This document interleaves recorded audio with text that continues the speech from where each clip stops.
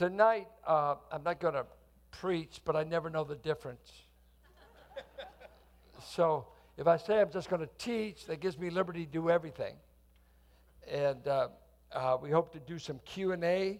If you are willing to interact, feel free. If there's something you don't understand, feel free to weigh in for question and answer. Because I just had a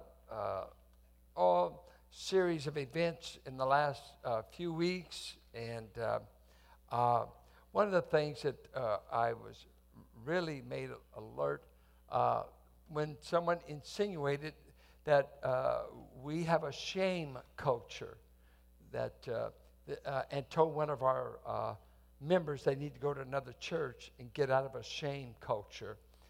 And besides wanting to sin, as I hit her, I'm telling you it was sin. But I didn't hit her. I'm feeling it. I just thought through what kind of culture should we be? What kind of culture are we? And I wanted to preach on the cross or the gospel in our Healthy Church series, but it was coming to a close today. And then when Leo just bailed out and was so unfaithful,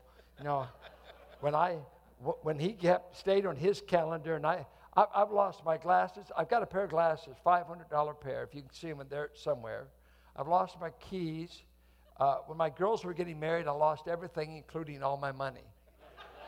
So I'm in one of those. So I had dates all mixed up. I thought we were baptizing tonight, and the only thing was I need to take a shower. So, so confused. These are just scribble notes. And thank you, Debbie. Debbie McMillan came down here today, put these notes together for me because I wasn't ready. And thanks, Debbie. And so let's, if I hate to insult so many of you because this stuff is like falling off a log. But what we've got to remember is our church, as new people come in, as they go, as people are assimilated in this church, would you not think that gospel is the thing that would be the most prominent thing they hear? Unless we're a synagogue. If we're a synagogue, let's kiss the Torah. And they kiss the Torah every Sabbath. I've seen them do it. Every Sabbath, they pull out the big Torah in the synagogue, because I've been at Jews for Jesus meeting, and you kiss the law, you carry it around the auditorium, and you pay kind of obeisance to the law. We don't kiss the Torah around here. We don't even kiss good works. There's a lot of things. So we've got verses like Romans 1:16, I'm not ashamed of the gospel, for it is the power of God unto salvation.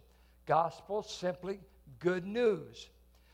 For years, people have said, well, the gospel, Jesus died for our sins, buried, rose again. That is not the gospel. That is only the facts on which it's built. It's the historical facts of the gospel. But you still haven't unpackaged what is the good news. And I taught all my kids, because they went to Bethel, Jesus died, buried, rose again. You know the gospel. Well, you can know that formula and those facts. Even unsaved men can quote those facts. That doesn't mean they know the gospel. Those are just historical facts. You could believe them or not. But what came out of that historical occasion of going to the cross, dying, and 3 days later being raised from the dead? Then, along with this, as early as 50 A.D., turn with me to Galatians. 50 A.D., Galatians, chapter 1. Let me read to you, verse 6. I am amazed that you are so quickly deserting him who called you by the grace of Christ for a different gospel. These are obviously Paul's converts he's talking to. They professed faith under his ministry, but words got back to him that they're deserting the message that he originally gave them and they're going for another gospel, and in Greek it's heteros, heterodoxy, another of a different kind of gospel, which is really not another of the same kind, only there are some who are disturbing you and want to distort the gospel of Christ. But even if we or an angel from heaven should preach to you a gospel contrary to what we have preached to you, he is to be accursed. As we have said before, so I say again now, if any man is preaching to you a gospel contrary to what you received, he is to be accursed. Now, let me tell you of potentially three kinds of people who are primarily here on Sunday morning. Religious people that may be saved or not, but if they're religious as a whole, anyone that would go to synagogue, mass, church meeting, they do that consistently, and they've not believed the gospel. They have a religion that says by doing good things you can win the favor of God. And going to church is a good thing. And just keep doing good things and you can win merit. You can win merit. This is a good Catholic churchman, huh? Party all night, Saturday night. Get blasted over New Year's and everything, but show up for Mass and get a blessing. Because it wins merit. There's merit in it. Right? How many former Catholics? Did I lie? Is that true? Or there's nobody that goes to Mass that boogied all night Saturday, slept with whoever, did all kinds of sin, but I got to make it to Mass. Why do you have to make it to Mass? Yeah. It's meritorious. And we've got people that sit here on Sunday mornings that are in the same mindset. I can merit the favor of God if I show up and do a few things, maybe even drop a little change in the offering. And they're sincere, and they think this is going to be enough. So they're in church. So we have an evangelistic field in most of our churches. That there's religious people among us that think they're saved that aren't. Then we've got among us unbelievers that don't believe there's any right or wrong necessarily. They're just looking it over, kind of like the music sometimes. They've been invited by a friend. They're just looking for hope, going through a divorce. You know, different places in life. We're glad to have them, but don't believe that they're trying to win any favor. They're doing as they please. They're just here. And they may not come back again, but they're here. And then you hope there's some gospel people there. And what would gospel people look like? I make some bullet proofs here, points. Gospel people are people that say this: a right standing with God is based upon the work of Jesus Christ for us. That my whole status with God is solely resting on what another has done for me. Kind of simple, isn't it? Some of you are already yawning. A right standing with God is received by faith alone. Not me doing anything, it's me receiving by faith. I believe the offer is the truth, legitimate, that God has made another take my place, pay the penalty for my crime, and is offering me a free gift. All I've got to do is, that's all I have to do to receive it, to keep it, is just believe. I'm a believer. I didn't believe once for all. I'm believing for the rest of my life. I've become a believer. It's a present tense as much as an act. So, a right standing with God is received by grace and not law. And this is the book of Galatians, that they kept putting them under the law. Oh, look at some verses here. This book, they say Romans came from Paul's head. This came from his heart, Galatians. In Romans, he is logical. In Galatians, he is on fire. Because his converts are being taken back to Judaism, being taken back to law works, being told the gospel is not enough. You've got to do something besides Christ. It's not enough. And so you go back, verse 15, 2:15. We are Jews by nature and not sinners from among the Gentiles. Nevertheless, knowing that a man is not justified, made acceptable, declared right by the works of the law, but through faith in Christ Jesus, even we have believed in Christ Jesus, so that we may be justified. To give you a word, except it may help you, justified by faith in Christ, and not by works of the law, since by the works of the law no flesh will be justified. Nobody has ever been made right with God by religious works. I don't care, even if they were from the Decalogue, memorize the Ten Commandments, memorize all the 5 books of Moses as the rabbis do.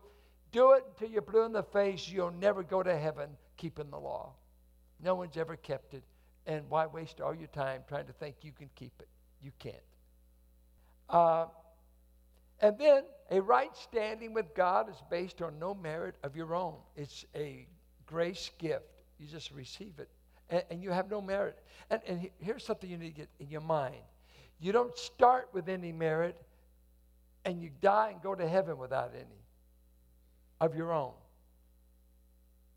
You never bring anything to it that looks like merit. All you do is bring the problem. You bring the sin. You bring the bondage. And all the merit is wrapped up in another. You never have to seek to get merit. You never have a standing because you have personal merit. You never started with it. It is the merit of another put to your credit by faith, but it's not your merit. It's the merit of another, because your merit stinks in the sight of God. The best you can do is 1,000 miles. That's not a terrible illustration. What your best compared to who God is can't even be compared. They're just infinite, the distance. So God said, don't mess up my salvation by trying to drag in your merit. It stinks. The best you can do. Well, then you ought to be saying, well, man, that doesn't sound like I add much. You're getting close. It doesn't seem like, wait, it sounds like it's a one-sided gift. It sounds like it's all of God. And I got to contribute something. You did the sin. You created the problem. Only He can bring the cure, and the cure is so beautiful, so complete, so over the top. It's pure through in and throughout, and that's why God can't say, I mix a little bit of your merit with a little bit of mine, and you've got Christianity. It's all my merit, and all you do is receive it. Simplistic? I know it. It's just a primer class. A right standing with God is solely based upon the cross work of Jesus Christ. Okay, I got it. I believe this. Good. Let's look at Christian life. Our progress is by faith in the Spirit and never the law. Look at chapter 3. Verse 3. Are you so foolish? Having begun by the Spirit, are you now being perfected by the flesh? Did you suffer so many things in vain, if indeed it was in vain? So then does He who provides you with the Spirit and works miracles among you do it by the works of the law or by hearing with faith? God is perfecting you not by law, legalism, we use it. A set of works, law for the Jew. In church life, every church, every group develops its own legalistic list of the things you've got to do to impress God with yourself. That's why for years, the first 10 years, 15 years at Valley, I never would use the word tithing. Because I knew people that tithe that weren't even Christians. It was a merit system. God's obligated to bless me now.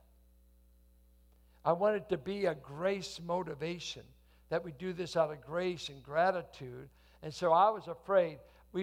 I like first fruit giving, and we tell you start with 10%. Because the tithe system under Israel was so mandatory, demanded, withhold rain, and a lot of indictments if you didn't give God. He was the landowner. If you don't give me my share of the crops, I'll withhold rain from you. Pay your rent. But Christian giving is much nobler motive, much greater motive than that. I'm not trying to win God's favor by my offering. If I do, I've ruined giving. It's not a gift. It's a bribe. I'm bribing God to bless me. I found myself this year writing on Christmas cards this: may this year you enjoy God's best, or may you have God's best. And I was writing a card, and right in the middle of that, I had to tear the card up and say, you've already got God's best. You get God's best. I've got God's best.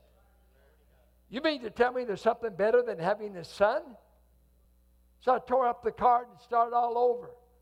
May you enjoy God's best as given to us in Jesus. Amen. So he says, how did you get the Spirit? By merit? By keeping things? By doing things? See, our sanctification, our progress in the Christian life is also by the Spirit, by faith. People ask me, how is the Christian life to be lived? Oh, glad you asked. Two things: faith and the Spirit. No law. I don't need the law. Burn it up as far as my sanctification. Because when I love, like Christ said, I fulfilled the law. I don't need law when I love. Who is the law made for? 1 Timothy chapter 1. Glad you asked that. Made for the lawless. If you're lawless, you need the law. I'm not lawless. I'm in law to Christ. He's my new law. Love. Love. And how am I to live the Christian life? Faith and Spirit enablement. Who gets the Spirit in the Christian life?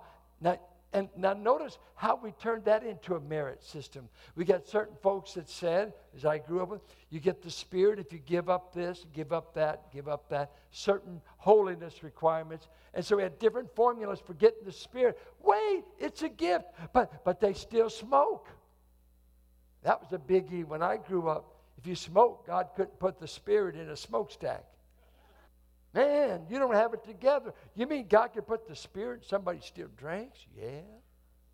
Yeah. But they haven't got their act together. You got to get your act together before you get the Spirit. No, you get the Spirit by faith as a free gift. It's not because of anything you gave up. But the holiness people turned it into a merit system. Oh, you want power? You got to talk in tongues. Well, how can I do it? Well, I don't know, but seek it. I sought it. Do you talk in tongues? I've been trying. My wife thinks I'm talking in tongues. And you're on a seek again. I'm seeking. I'm trying to. I never quite get it because you got to cough up. You got to jump some hoops to get it. And God said the hoop that was jumped was when you received Christ. I can give you everything of heaven when you receive my Son just by faith. I'll give you every good thing I've got. A spiritual gift, the Holy Spirit. I'll lead you, guide you with your cigarettes, with your drinking problem. I'll get you there. You don't get a merit system to get Him. He comes on and He starts the cleaning up act. It's His work to clean me up. It's not my work to clean myself up with His help. So you see people coming to church and they immediately start feeling the merit system. They know, many of them will say, well, I know I believed in Christ, I'm saved, but, I received Him one night, but I'm sure struggling in the Christian life because I'm not giving enough, and I'm not doing this enough, and I'm not doing that enough. Now, do I think you ought to give? Sure. Do I think you ought to quit some bad habits? Yeah.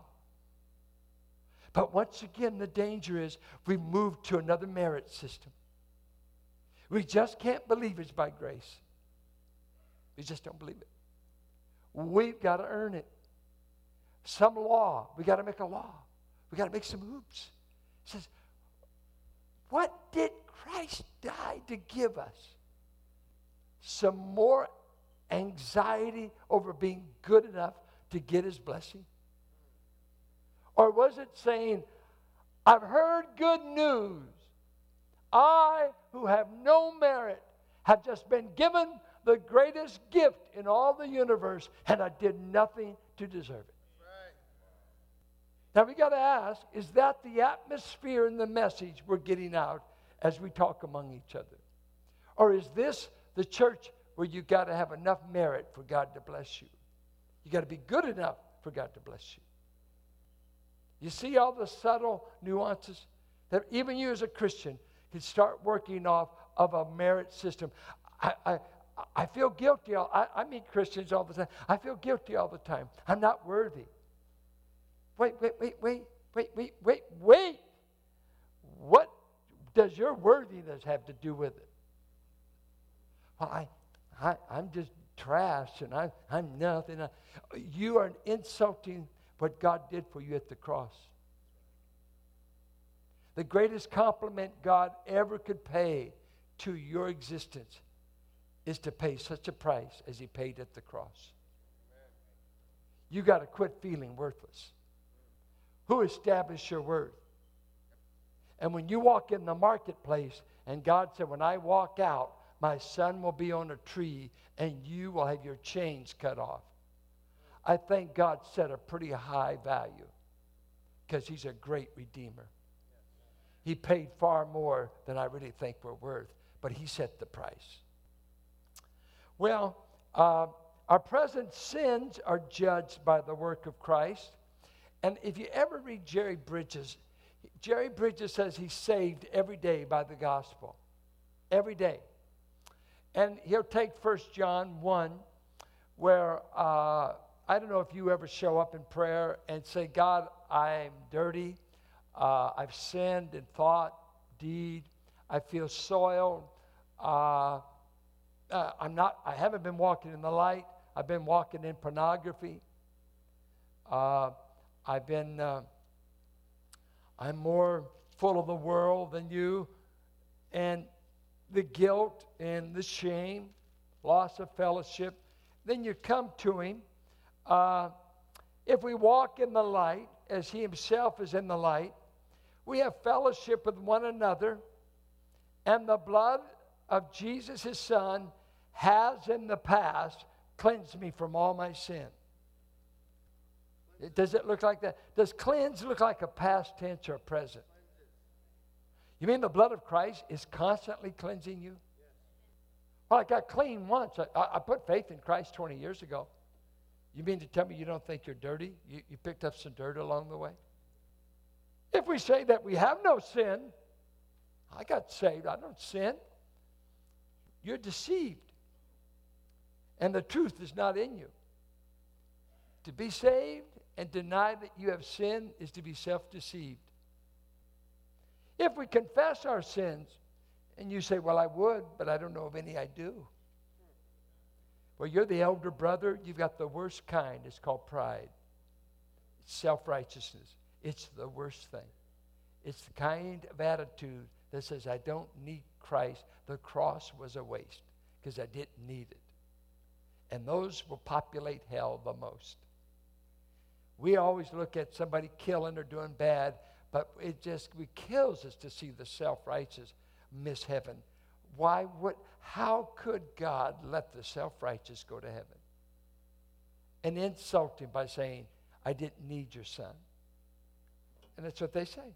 But he said, if we confess our sin, he's faithful and just to forgive us and to cleanse us. If we say that we've not sinned in the past, we're making him a liar and his word's not in us. So what is he saying? That I need to be saved daily by the gospel. And what is that saving? I need cleansing, deliverance from my sins that are ongoing, because I've got a sin principle in there that I feel soiled by it, even if I haven't done an outward act of wrong, just having a sin principle in me, a rebellious nature that any moment wants to launch into action. I need continual cleansing. And what is that? The gospel. Without merit, totally of grace, totally based on the cross work. I'm being freed from sin. I'm not always groveling. I'm not always guilty. I'm not always under the load of shame. What did you sin today? I did. And you know what I did? I confessed it. And within 5 minutes, I felt scrubbed clean, felt whole before God, and just smiling because he kept his word. He cleansed me. That's gospel. That's gospel. We're not weighted down. We're cleansed constantly. How's that? Does that sound like gospel? Do you think a young person could live a Christian life based on this principle? Yeah. I wish I would have known this. I would have been a giant in the Lord. You become an adult son in the Lord. You're not a little child under rules. And he says that. So, legalism. What do you understand legalism to be? What did I hear? Merit. Rules. Do you think we have any at Valley? Everywhere. Give me an example. Okay. Let's think of let's get some examples. Bob. Okay.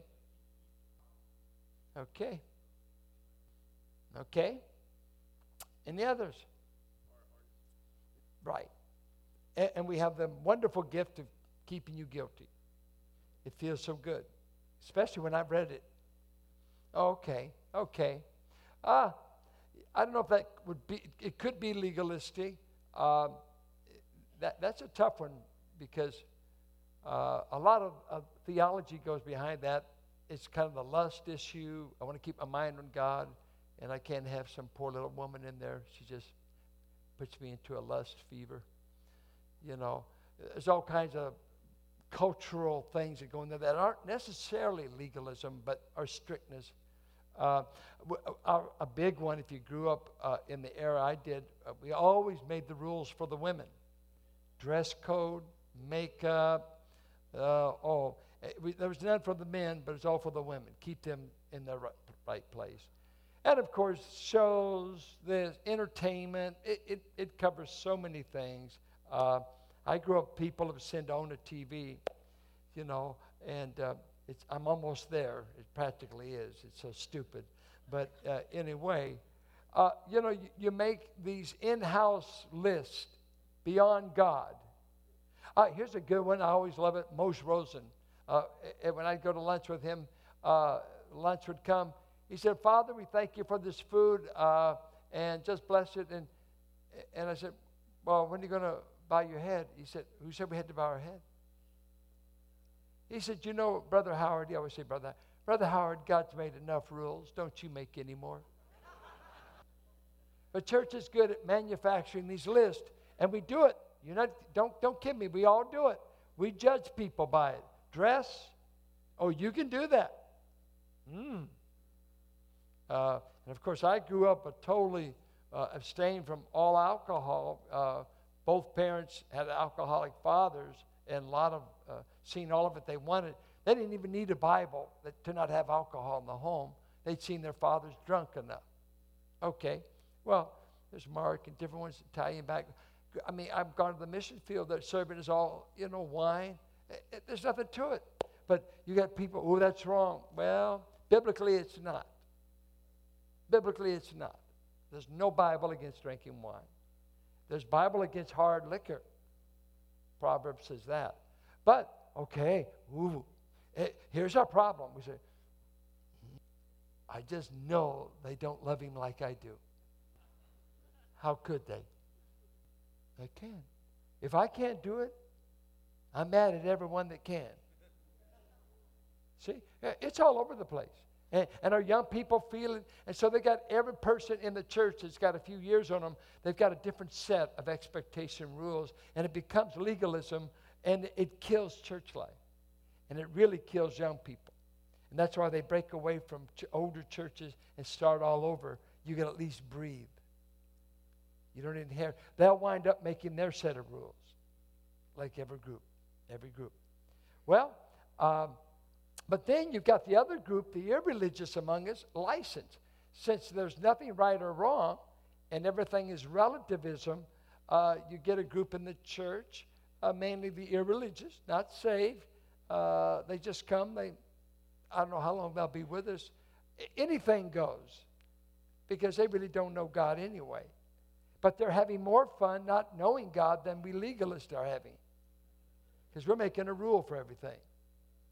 So if we can get some of the pagans' joy for the right thing, it'd be great.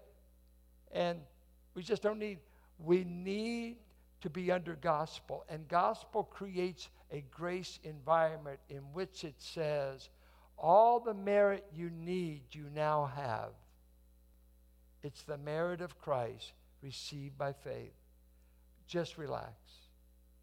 Enjoy your God. Does that make sense? Have I lied to you? Have I said anything that's unbiblical? If you think that, say it in the question and answer area. Have the ushers take you out. Then going down here, we've got churches full of people depending on good works for their acceptance. You'll even get good people in church saying, I just hope I make it to heaven. Have you ever been in a church where people are taught, I hope I make it? Yeah, very common. Not sure. You can never really know. Yeah, you can't know, can you? Well, you can't know if it's based on your merit. You can know if it's based on his merit. Look at all the Roman Catholics that don't think they're going to make it unless they get last rites. I got to get some last merit put to my charge to get me over. Because there hasn't been enough merit put to my account by the crossword. I need the last rites of a priest. Anathema. The treasury of merit of the saints. That's what they call it. That the real saints have developed this treasury in heaven of merit that the Pope and priest can dispense to you at the time of death. But it's the merit of maybe Mother Teresa or those who've been sainted. Because you can't get enough merit just by believing in Christ. That's why I love Roman Catholic people, but their gospel is anathema. Because it's Christ plus 7 sacraments. Christ-centered, gospel-centered, accepted by God. Focus is on what Christ has done. That ought to be the buzz talk around here. What Jesus has done, not what's wrong with all of us, because we're all imperfect, right? I mean, and the nitpicking that can, I was just talking to the Lees today, we're glad they're back, is that murmuring killed nearly 2 million people in the wilderness. And it kills churches. You get to griping and picking things apart. He said in Galatians 5, beware lest you devour one another. Just murmuring, picky. And it's usually they quit being gospel-centered.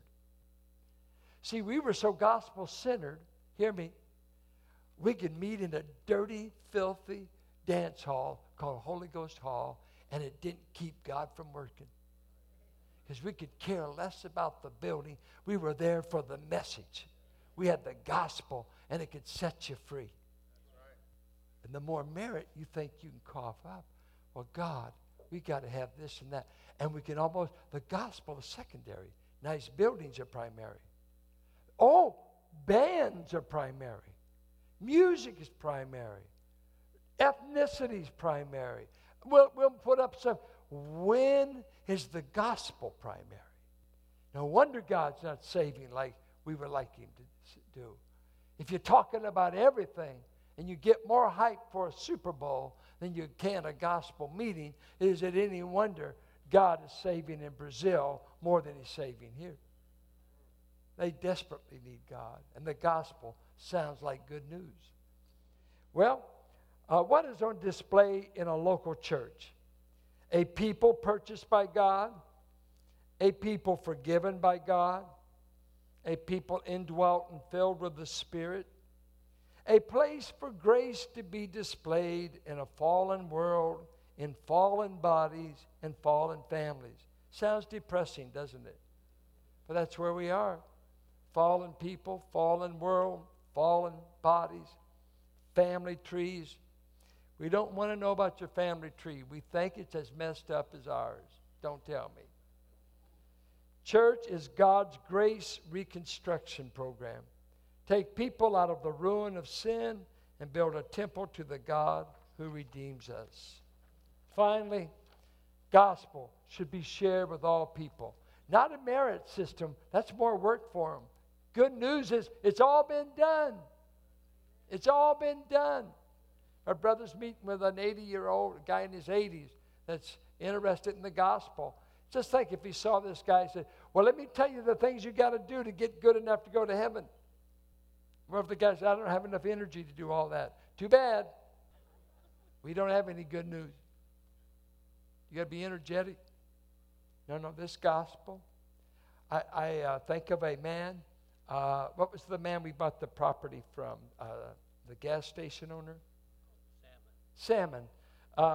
We used to be in the real estate business in this church. We bought property every time we could because it was going. We wanted to get it.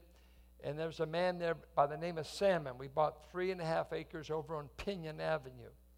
And while doing this property negotiation, we got acquainted with the owner of it, a Mr. Salmon, owned a gas station in Pinole, a nice man. Well, I got to witnessing to him and sharing the gospel during the time of knowing them. And during that time, he comes down with Lou Gehrig's disease. And as time went on, we backed out of that property deal. Wasn't enough property. One day, Mrs. Salmon gives me a call and says, my husband is fading. He wants to talk to you. Could you come and pay a visit? And so I take Frank Griffith with me. Way back, Frank was on staff with me. And I said, let's go see this man. And I go there. And the Lou Gehrig's disease has gone so far that he cannot even lift a hand. He cannot move his neck. He can only talk with his eyes, as it were. And so I went over the gospel again with him. I'd shared it before. And I said, Mr. Salmon, it looks like eternity is near for you. Let me go through the gospel once again. I would love for you to receive Christ. I want you to go to heaven. So I went through it. I went through the cross, and I went through the gospel. And all of a sudden, tears are running down. And his nose is just dripping and dripping. And I asked him, I said, Mr. Salmon, would you like a Savior? That's all he'd do. He couldn't talk, couldn't. The wife said, that's yes. And I had to tell Frank, daub his nose. He can't even pick up a Kleenex. So Frank is daubing his nose. And a guy that couldn't even raise his hand just got eternal life. Never gave an offering. Never will attend church one day. From that bed, he died the next day, went right to heaven. Just like a thief on a cross. Would you like to carry this kind of gospel? Half the stuff the church folks are talking about is nothing but BS to me. It's not even fit for the barnyard. It's just manure. But this gospel has taken men to the ends of the earth to tell people, your tribe has died too long and gone to hell. I've come to tell you the greatest news. You don't have to offer your boy on an altar. You don't have to kill your girl. The offering's been made. You just got to receive Jesus, and God will give you eternal life, and you can go to heaven as of today. Why can't we get on fire about sharing that good news? Can we not be excited about that? Is it true? If it's not true, someone call me a liar and prove it with a Bible verse. If that is true, what are we fussing about? All the other stuff in church life that we fuss about, and we have put the gospel in the basement, and it ought to be center. It ought to be what we're about. And you go tell people that I believe in shame, you tell them, no, sir. I started this church in a hall to preach grace. I grew up with Pentecostals that I love because they're kin folks. They're going to heaven. But I didn't hear as much grace as I wanted to preach myself. So I started a church to preach this gospel, this grace. And people told me they will be loose. There's no standards. You're not putting them under enough rules. You're not telling them to cut their hair. You're not telling them. God did a marvelous job without all your rules. He changed them. He saved them. When I get with the Fernandez boys, you know what they often do? Steve and John, a while back, I was with them. They both said, Pastor, we want to thank you that you never put us under one rule, because if you had tried, we would have rebelled and got out of there as soon as we were sick of rules. We were sick of the establishment, but the gospel broke our heart. Amen. We wanted the gospel. We didn't want a bunch of man-made rules. Gospel, greatest hope message going. Are we a gospel church? Ask questions. We'll take 10 minutes. If you got them. If you don't, I've got something else to do. No, I got some other thing on the agenda. I'm not walking out. I'm going out. No. Man, that sounded terrible. I got other things to do. Get with it. Now you know I'm going to the hospital. Bad attitude. Any questions? Anything theologically deep? Just any question. Well, I'll tell you what I'm going to do. Since you had a minute, that's it. Was there a question? No, I didn't see it. I don't recognize that hand. But stay here, Kevin. Come here, bring that mic. I'm going to start tonight. I think I'm willing to have no more than 4 people. We ought to have everybody in the building get up. I want 2 men, 2 women, and you're going to do this. This is what it's going to do. You get no more than 2.5 minutes, and then we're going to say, sit down, out of order. And just tell me this. Has he brought you from shame to grace? And just tell us, is this church shaming you or reminding you of the grace of God? And if it's shaming you, you tell the congregation, because we're going to repent. I want no shaming in this church. We're dealing with fallen people, and they don't need to be shamed, because all the shame was borne at the cross. We stand with all of our sins and horrid background in the merits of another. We ought to celebrate that. That's what made this church grow. We didn't know anything about church growth. We still don't. The only thing that God's ever blessed around here is the gospel, the grace of God. Kevin, come over here. I want an Italian boy to start it. We figure he'd be the baddest guy in the place. If they're Italian, they're bad. No, come here. Come, Mark, come up here. Get him up. Thank you so much for giving me a few minutes to stress about before coming up here. Tell him where you're from. I'm an Italian from New York, East Coast, born and raised. And my father took me out of the East Coast when I was a kid because he saw the lust and desires that I had for the family lifestyle that my cousins and uncles and grandfather were living. And so my father moved me away from that to the East Coast.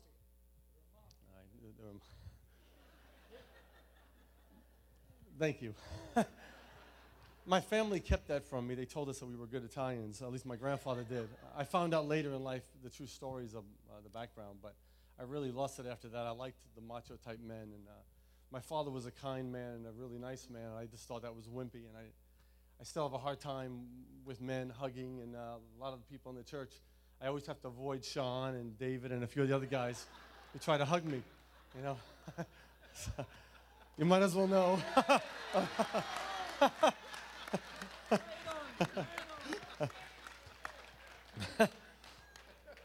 My wife always says that she found the most insensitive man she could possibly find and then married him. So anyways, I then grew up in Europe. We went to Europe to live, and I grew up there and came back to America and didn't know what to do with my life, so I joined the military. In the military, I ran across a lot of Christians who found me drunk on the ground most of the time, would pick me up, bring me back to my room, and leave a track. Those Christian little chick tracks. I'd wake up to that in the morning with a hangover in the track. Because I grew up Catholic, I was full of guilt. And I once remember saying this in church to myself. I was about 12 years old, and I remember saying, I was thanking God because I was a Catholic, because I was going to heaven. It was guaranteed if you were a Catholic. I don't know if all Catholics feel that way, but that's what I thought. So reading the Chick tract, it got me scared of hell. And I sat there, got on my knees and repented that night and said, God, I don't want to go to hell. And I immediately told all these Christian friends, and they got rid of the pornography on my walls and put up Amy Grant pictures instead. I'm going to tell Amy Grant that someday. And gave me a wife who loves Amy Grant. I want you to know. But I cleaned up my life. I buttoned up the shirt, and I cleaned up my life. I was I cleaned up my life, and that was the real key. I cleaned up my life, because what happened later was 7 demons, more wicked, came in my life and led me down a path that I'm not going to tell you about. Some people who are close to me know, but it's unimportant. I can't stand those testimonies about how wicked I was. We all were wicked. I was a sinner. That's all that's important to know. And God was gracious and patient with me.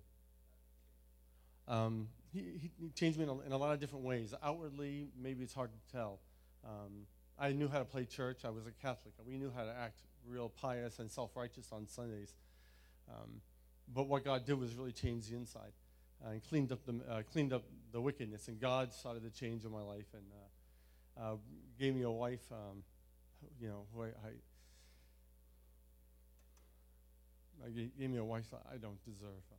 A man like me, and a man with my past that doesn't deserve something like that, who continually kills me with kindness. I'm a man of a lot of pride, and she constantly put down her pride and loved me and showed kindness to me and broke the wickedness and the darkness. I was very dark inside. I had no feeling at all. The profession that I chose left me dead. Boy, it's hard to talk with dry mouth. Sorry, it's we'll share cooties. All right. I know all the drugs you're taking.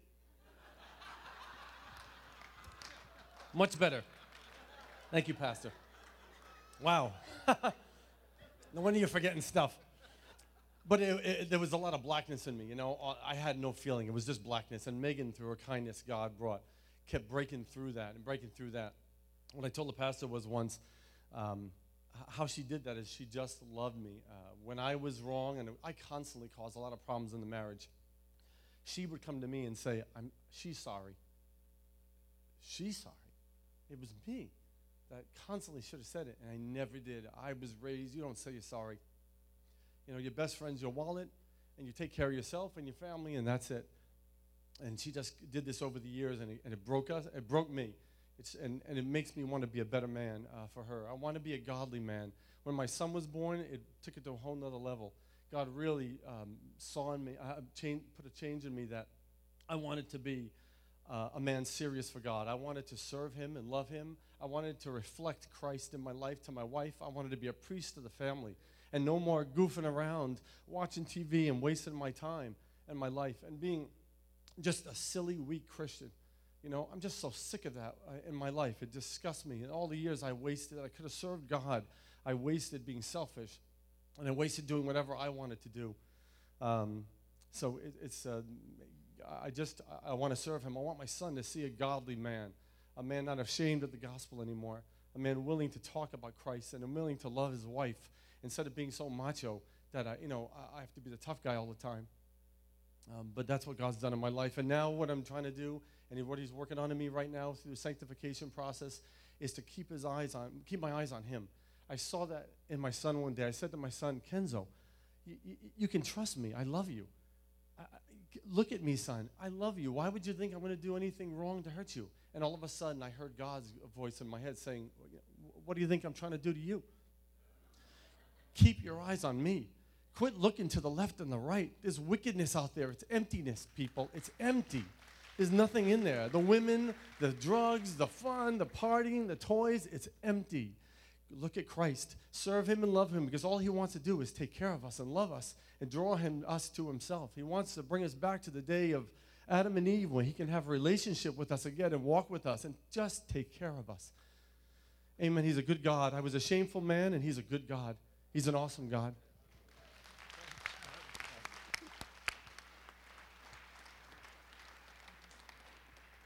Is there a sister here that would tell us what the gospel's done for you? The gospel. Has it moved you from shame to grace? Come. Come, Ruth. Ruth is always telling me what a terrible sinner she is. Can you imagine? I just can't imagine, but that's her confession. I keep secret. Well, I came to Christ because I felt so terrible about myself. I was doing wrong things my mother had taught me not to do, and I wasn't telling her. I had met Elton, and we were going to First Presbyterian Church in Berkeley. This is a long time ago. I was young. And the pastor said, if you want to know more about this Jesus, come on down in front afterward. I have a few people who will meet with you. Well, I turned to Elton and said, I want to do that. And he said, I do too. So we went down, and a young man met with him, and a young woman met with me. And we met a few times, and she was giving me Bible verses to learn. And then finally a little class started, so we joined this little class doing ambassador stuff. I don't know if you know what that is. We had to memorize 3 verses a week from the gospel, and the address of each, where we'd find it in the Bible. And we had to read a certain chapter or so each week and pray every day, and then fill out the pages on this little booklet. Well, I was doing it. I was memorizing these verses, the fact of sin, for all have sinned and come short of the glory of God, and the wages of sin is death, and these sort of things. And I was praying, and I could see my prayers just kind of float halfway up to the ceiling in my apartment. I didn't know a thing about prayer. I didn't know anything about God, but he was working on me. And one day in church, the pastor said, it's like this. You feel sick, so you go to the doctor. He runs a bunch of tests, and then you come into his office and sits you down. He said, I'm really sorry to tell you this, but there's something inside you that's working, and it's going to kill you. There's something that's going to eat you up and kill you. However, if you want to, I can do surgery, open you up, and cut that thing out, stitch you up, and you'll live. It's your choice. And I got it because I'd memorized those verses. God was willing to do this for me. Not only was he able, I knew he was able because I'd memorized those verses from Scripture, but he was willing to do this for me. I felt so horrible about who I was and what I'd done that I knew was wrong.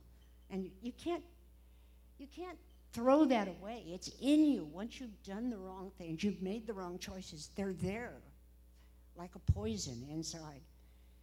Right that minute, I know where I was sitting in that church. Right that minute, I did business with the Lord. And he took it. He took it. That's what you're talking about. I was free of that guilt. He had done it. He had died for me. I went out that day in Berkeley. It was a lovely, dismal autumn day, like Berkeley is, cloudy. But it was wonderful. It was gloriously sunshine because I was clean inside. And do you know that cleanness is still here? I still make wrong choices. I'm 85. It's about time I didn't do it, but I do. I make wrong choices. It's funny when you're hearing about it, but it's not funny when you make the wrong choices and have that dirty inside. But what he did that day on the cross is good for my present dirtiness, and tomorrow's and the next week's and all that, till Maybe he'll get me so clean it doesn't happen anymore. When I enter heaven. Anyhow, if you have never trusted him to do this for you, I encourage you to do it. It only takes a second of knowing what he did and what he's willing to do for you. And he knows you by name. He knows everything about you. That's what I teach my Sunday school kids. He knows everything, and he loves you. That is amazing. So join the club. It's free. Thank you. Amen.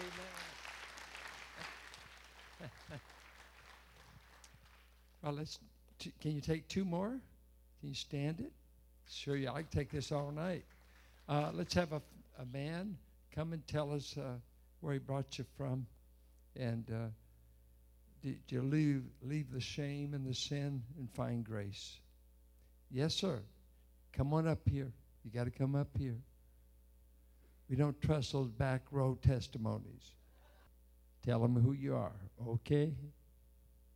Hello, my name is Walter Anderson, and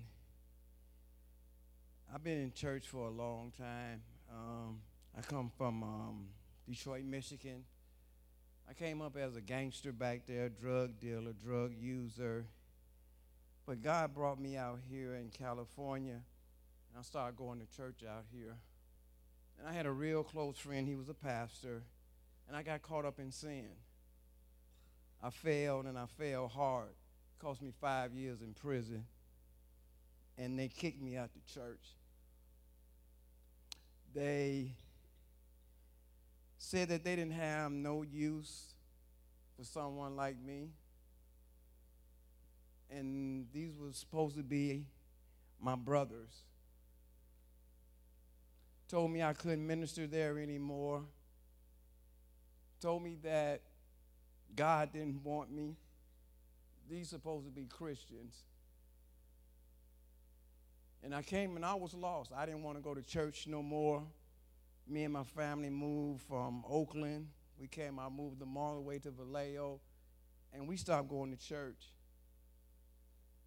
But I loved God, and I knew that something was wrong there, and I wanted to go back, but I just couldn't because the shame and the guilt was just so, it would eat me up. I would just lay at night and just cry and just walk the streets. I went back to using drugs again. I wanted to drink, but drinking wasn't my thing. I was going to go back out into the streets, but my wife saw me one day and she said, "Honey, don't do it." I said, "Look, babe, but what did God want with someone like me?"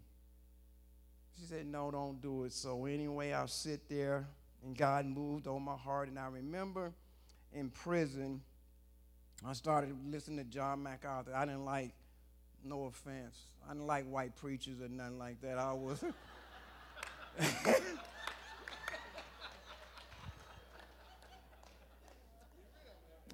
was one of those came up in the Pentecostal. We ran around the church, and, they didn't teach me nothing about grace. But I remember one day I finally wanted to come back to church. I remember calling John MacArthur's church and say, "Do you know a church that teach like you?" Because God had moved on me in prison to start listening to Charles Stanley, Chuck Swindoll. They didn't have no gospel music up there, so I had to listen to the brother white preachers,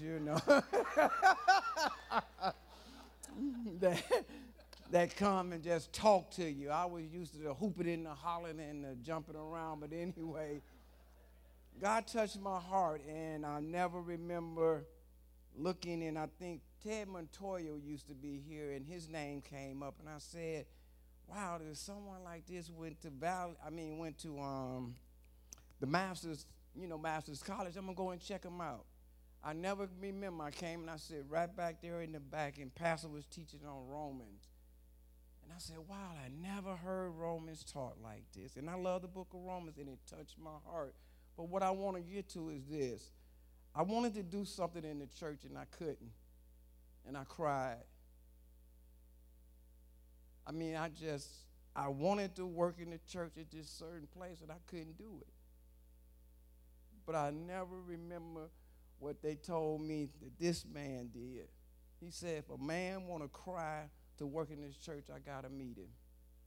Pastor Phil has been loving me and received me, and he knows everything about what happened. And he's been loving me and has received me and showing me what it means to be loved. This church has loved me like I have never been loved before.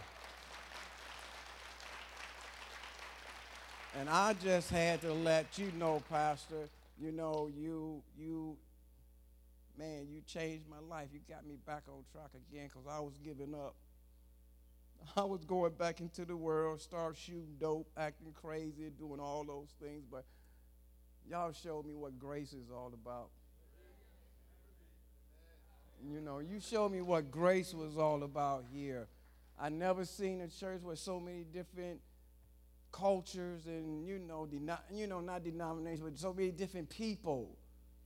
Big Dave and all you guys just love on me. Took me into Timothy class, and I'm loving it. And I want to just tell you, I had to come and I've been wanting to come and tell you churches, I've been coming here that, Pastor, you the man. And I love you. I love you. And I love this church because you have helped me to get back on track again. And this is grace. I can tell you about it. This is grace. This is grace. You got to get excited about this because this church is about grace. And I love it. And thank you, Pastor, and thank everybody here for allowing me. Thank you, Pastor. Thank you, Walter. Oh, welcome back. Welcome back. Thank you, man. Don't you dare use the word shame here tonight. We'll stone you. We got a sister, some sister. That'll be 4 of you. It's your sister that was to come. Thank you, Walter. Wow. Wow, come on, sister. Isn't it something that a white preacher got to Walter? I ain't going to forget that, Walter. It would take me longer than 2 minutes to say everything I have to say about the Lord and how he brought me here today. I'm from Chicago. My name is Jamila. And when I left Chicago, I was a Muslim. I came to California. That was over 22 years ago. And what the Lord did for me is that he gave me a job at the post office, and I was a mail carrier. And I was delivering my mail one day, and there was a Bible on on one of my routes, and I felt urged to pick it up. I picked up the Bible. I started to read it.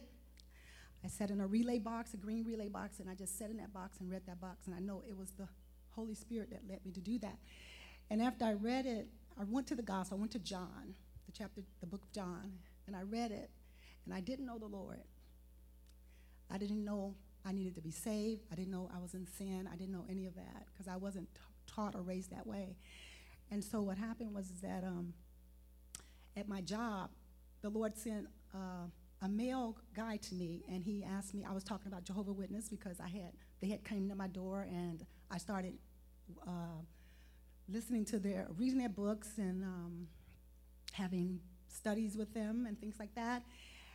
But anyway, I did that for 3 years, and they were telling me it was time for me to become a Jehovah's Witness. And the guy at my job, he pulled me over, and I was talking about the kingdom of God, and he said, "Are you saved?" And I didn't know what that meant. And I said, "Saved." And then he said, "Is Jesus Christ your Lord and Savior?" And I didn't know what that meant. And so it bothered me because I didn't know that, and I wanted to know because I'm very curious about things that I don't know, I want to know. And so I guess he prayed for me, and people prayed for me, and another girl took me to a church, and people started praying for me, and all I know is that the Lord led me to a church in Richmond, Renewed Hope. And when I heard the pastor speak, for the first time, he started talking about the blood Jesus shed for me and that he died for my sins. And I had read all this in the book, but I still didn't understand what I was reading. And so my heart was really pricked, and I just knew for the first time in my life he was real. And touched me. He pulled me. I was in darkness. I was in sin. I was doing everything in the world, and I didn't realize for the first time that I was a sinner. And I thank him. That was over 20-some years ago. But he put me in a church to teach me who he was, and I learned who he was. But I didn't know what I was supposed to do with what I knew. And so I just kept seeking, and eventually my pastor died, and that's why I'm here today. Like, he passed on 20 years. I was with that man just listening to the gospel, and he preached just like you. And so when I came in here, God led me here because I lived in Hercules. I saw the 3 crosses. I came here, and I heard you speak. And when I heard you, Pastor, I knew I was in the right place. And so what I did was I just kept praying to God about it. And what he did with me, he changed my life because I was in sin. I was with a man over 3 years ago. I haven't been there since. And since I came here, I've been out of sin. And I thank God for that because I would have still been living in sin. But I accepted him as my Lord and Savior. I'm saved today. And he's changing my life every day. And what I'm doing now, I had to speak with my children today because I'm learning more and more every day. I sat with my children. I gave them Bible studies at home tonight. And it meant so much to me because what I'm learning here. And I told them about this church. I said, well, you have got to be doing something. You just can't be coming to church. You got to be doing something. And you have to do it on your own. You know, it can't be me, but it has to be you doing something for the Lord. I just thank him for what he's doing in my life, but he saved me because I wasn't, I didn't know him. And I just thank you guys for, he came looking for me and he found me, and I'm grateful. I'm very grateful. Welcome, hon.